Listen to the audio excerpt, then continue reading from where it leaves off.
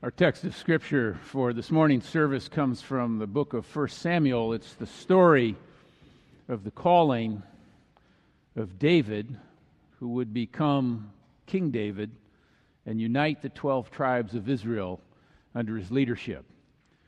It's fitting that we should be reading this text today, a day in which we're electing our own officers into leadership of the church. I invite you to listen for God's word as it comes to us from the book of 1 Samuel. Then Samuel went to Ramah, and Saul went up to his house in Gibeah of Saul. Samuel did not see Saul again until the day of his death, but Samuel grieved over Saul. And the Lord was sorry that he had made Saul king over Israel. The Lord said to Samuel, "How long will you grieve over Saul? I've rejected him from being king over Israel. Fill your horn with oil and set out, and I will send you to Jesse, the Bethlehemite, for who I've provided myself a king among his sons." Well, Samuel said, "How can I go? If Saul hears of it, he will kill me." And the Lord said, "Take a heifer with you and say, 'I've come to sacrifice to the Lord.' Invite Jesse to the sacrifice, and I will show you what you shall do, and you shall anoint for me the one whom I name to you." Well, Samuel did what the Lord commanded and came to Bethlehem. The elders of the city came to meet him trembling, and they said, "Do you come peaceably?" He said, "Peaceably I have come to sacrifice to the Lord. Sanctify yourselves and come with me to the sacrifice." And he sanctified Jesse and his sons and invited them to the sacrifice. And when they came, he looked on Eliab, and he thought, "Surely the Lord's anointed is now before the Lord." But the Lord said to Samuel, "Do not look on his appearance or on the height of his stature, because I've rejected him. For the Lord does not see as mortals see. They look on the outward appearance, but the Lord looks on the heart." Well, then Jesse called Abinadab and made him pass before Samuel. He said, "Neither has the Lord chosen this one." Well, then Jesse made Shammah pass by, and he said, "Neither has the Lord chosen this one." And Jesse made 7 of his sons pass before Samuel, and Samuel said to Jesse, "The Lord has not chosen any of these." Then Samuel said to Jesse, "Are all of your sons here?" And he said, "Well, there remains yet the youngest, but he's keeping the sheep." And Samuel said to Jesse, "Send and bring him, for we will not sit down until he comes here." He sent, and he brought him in. Now he was ruddy, and he had beautiful eyes, and was handsome. And the Lord said, "Rise and anoint him, for this is the one." And then Samuel took the horn of oil and anointed him in the presence of his brothers, and the Spirit of the Lord came mightily upon David from that day forward. And Samuel then set out and went to Ramah. This is the word of the Lord. Thanks be to God. Will you join me in a word of prayer?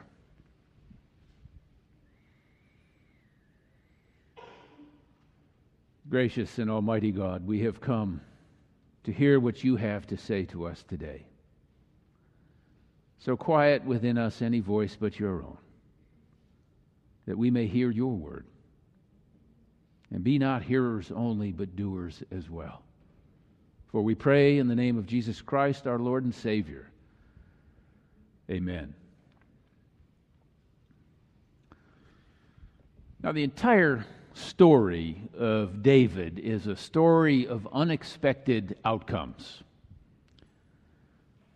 It's a story of the shifting balance of power from those who have strength, from their size or their position in the family, to those who have strength that comes from above. Life can never only be weighed on the scales of power and might. Outward appearances never tell the whole story. The real story comes from within, where belief, determination, courage, and values are forged. Now, many of you know I'm a big basketball fan. And this week, the conclusion of the NBA Finals will take place between the Golden State Warriors and the Cleveland Cavaliers. They are tied in a 7-game series 2-2. So Game 5 is tonight. Since we have a concert here tonight, I thank God for DVRs. But in watching this series, I've been fascinated by the play of the point guard for the Golden State Warriors, Stephen Curry. On Wikipedia, they list him at 6'3". I suspect it's more like 6'1", 190 pounds. And yet this year, Steph Curry is the most valuable player in the NBA. In a game that usually requires great height and great size. Now, Steph Curry was the 7th-round pick in the draft from Davidson College in 2009. And in that year, I suspect that the Golden State Warriors really would have preferred one of the 7 players who preceded him in that draft.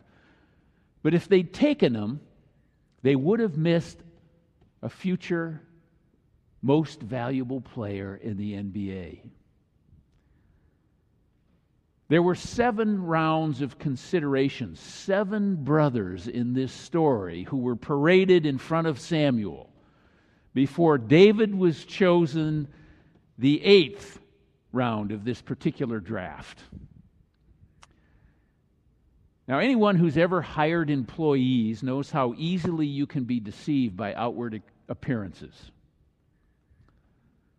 Recently, I spoke with a friend of mine who explained that one of the ways his organization has changed their hiring practices is to ask questions differently.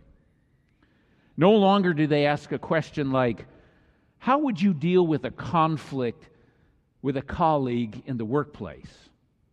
In other words, asking a potential employee to speculate about how they might handle a conflict. Instead, they ask, tell us about a conflict you have experienced in the workplace. How did you handle it? Don't speculate. We want to know how you actually do these things. You get more insight into how people think and whether they can work and play well with others. In an article entitled, "Don't Hire People Unless the Batteries Are Included," Dan Sullivan divides everyone into 2 categories. Those who come with their own energy source, batteries included, and those who are dependent on others for their energy, those without batteries. He lists 5 signs that someone will drain your team of precious resources like energy and creativity and joy. And here they are. People without batteries enjoy and create drama. 2, they gossip and they backbite. 3, they complain about everything. 4, they need constant supervision. And finally, 5, they won't accept responsibility for their own behavior and actions. Now, when I saw that article that concludes with a quote from Michael Hyatt, helping people with problems is charity, not a good hiring practice. Don't confuse the two. I quickly forwarded the article on to our associate pastor nominating committee for consideration in their work as they seek to identify our next associate pastor here at the church. People with batteries, people with their own energy source. This is David. This is what Samuel was looking for. This is what God identified. He had internal motivation. He had energy and creativity, optimism and confidence. It's what's inside that counts, not what's outside our lives. The youngest becomes the greatest in Jesse's family. Now, I often wonder what his brothers thought about that. I often wonder what his father and his mother thought about that. We too easily become fascinated by what we expect to see or what we want to see. And we fail to see things accurately and to perceive things as they really are.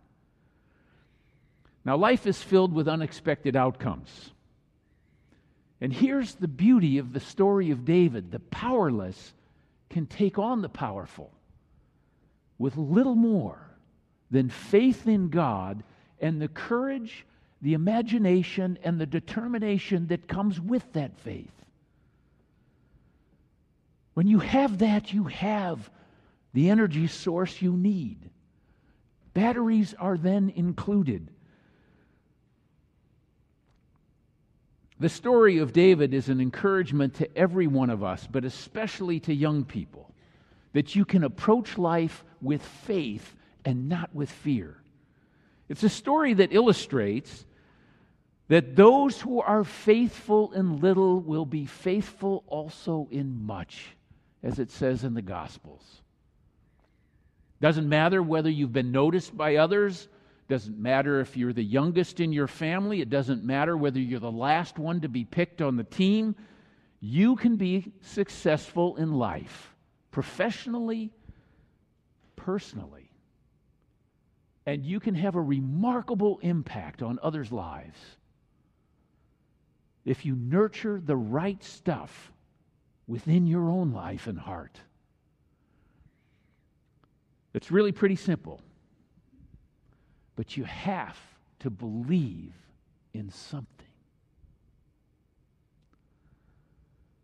The Bible puts it this way, quite simply, in the book of Hebrews. The one who approaches God must have faith in two things. First, that God exists, and secondly, that it's worth your while to try and find God. These were the simple things that David knew. These were the things that he pursued as his life developed. It's what's in our minds and our hearts that limits us more than anything else in life. You may not be able to control the circumstances of your life. You can't control the lives of those around you, but you can exercise control over that which is within you. What you think about, what you give yourself to, how you entertain yourself, what you harbor within the deepest part of your life. You have control over that. If Christ is within you and invited into your life, as was the case with David, you have all you need. The batteries are included. If, on the other hand, you harbor resentment and complaint, you fail to take responsibility for your own actions, for your own life, then you will suffer the loss of energy and optimism and creativity and joy. Samuel was simply looking for the one son of Jesse who came with batteries included. You know, years ago, I realized as a young man that what God wanted me to do was focus on the depth of my commitment. And if I did that, God would take care of the breadth of my influence. The depth of my commitment was my responsibility. The breadth of my influence, God would take care of. It's from within that life unfolds. Now, every generation should be encouraged by the story of David, this adolescent who goes on to take on this great giant Goliath that had paralyzed an entire people. And he comes at this battle with a strategy that never occurred to those who were supposed to know about such things. This shepherd boy rejects the usual armor, the king's armor, with sword and helmet and breastplate. It's hopelessly oversized. It's an impediment to movement on the battlefield. They'll only get in the way and restrict his ability to get the job done. And like David, new generations will forever find new ways and will reject the attempts of those of us who are older and parental to instruct and assist them. According to Walter Brueggemann, there's a contrast between the helpless Saul in the story of Samuel and the triumphant David, between the faithless and the frightened troops and David's faith and boldness and lack of intimidation. Goliath's confidence is based upon his size and his power. David's is based upon the reality and the presence of God. David only appears to be standing there unarmed with only his courage and his faith. To the Philistines, he was unarmed, but to the faithful, he had behind him the resources of Almighty God.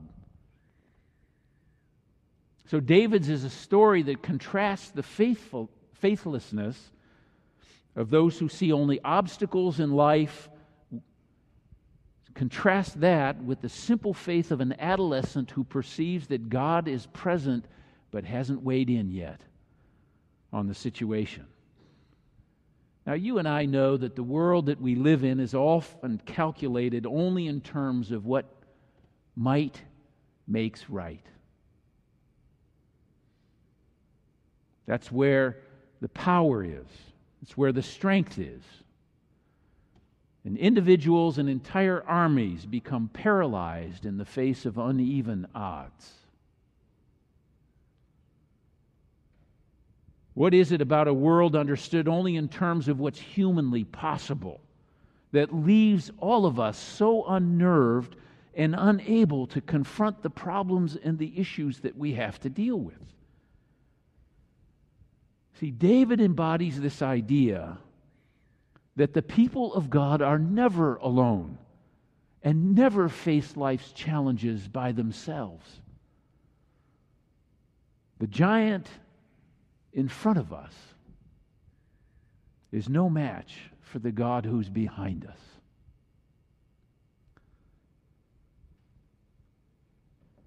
Now we're in this great season of commencement speeches. Graduations are occurring all over the country, and at every commencement there's some speaker who's been brought in to give their best advice to those who are graduating and are about to become alumni of their institution. I'm always intrigued by what advice graduation speakers have to say at commencements. This year, Lou Holtz, the former football coach of Notre Dame, and I might add the University of Minnesota for a brief period.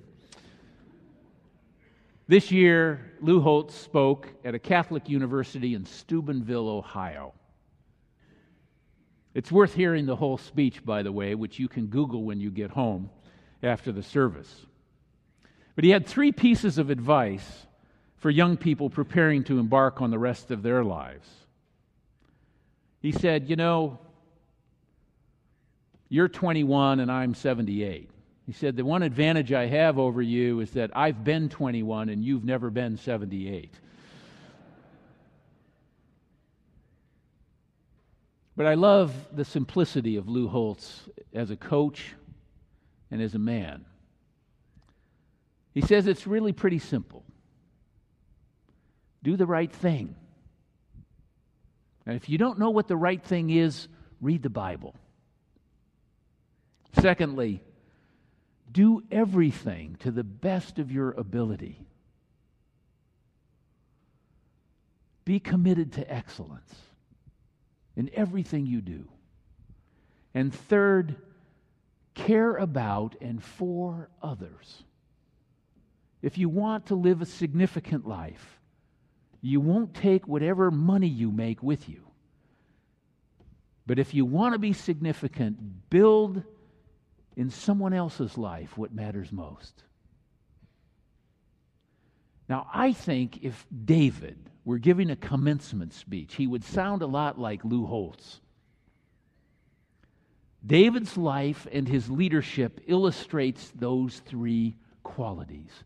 Simple, but so effective in life.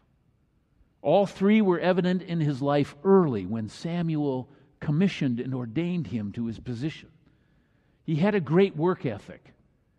No surprise that while all of his brothers are entertaining Samuel, David's out in the field working. If you're watching the NBA Finals, I can tell you both LeBron James and Stephen Curry have great work ethics. That's what has allowed them to rise to the top of the field amongst basketball players. Life is 90% perspiration and only 10% inspiration. David knew that. So let me conclude. Focus on the depth of your commitment to Christ, and He will take care of the breadth of your influence. Do the right thing. Whatever that is, and whatever that means in your life today, do the right thing. And whatever you do, do it to the best of your ability. And finally, care about and for others. The fact is that apart from faith, no great thing is ever attempted. You got to believe in something. And if you believe and put your life in the hands of Jesus Christ, there's no telling what's possible. And you have everything you need to live a life of significance and remarkable joy. David discovered that, and so have countless others through the generations. And so can you. Thanks be to God. Amen.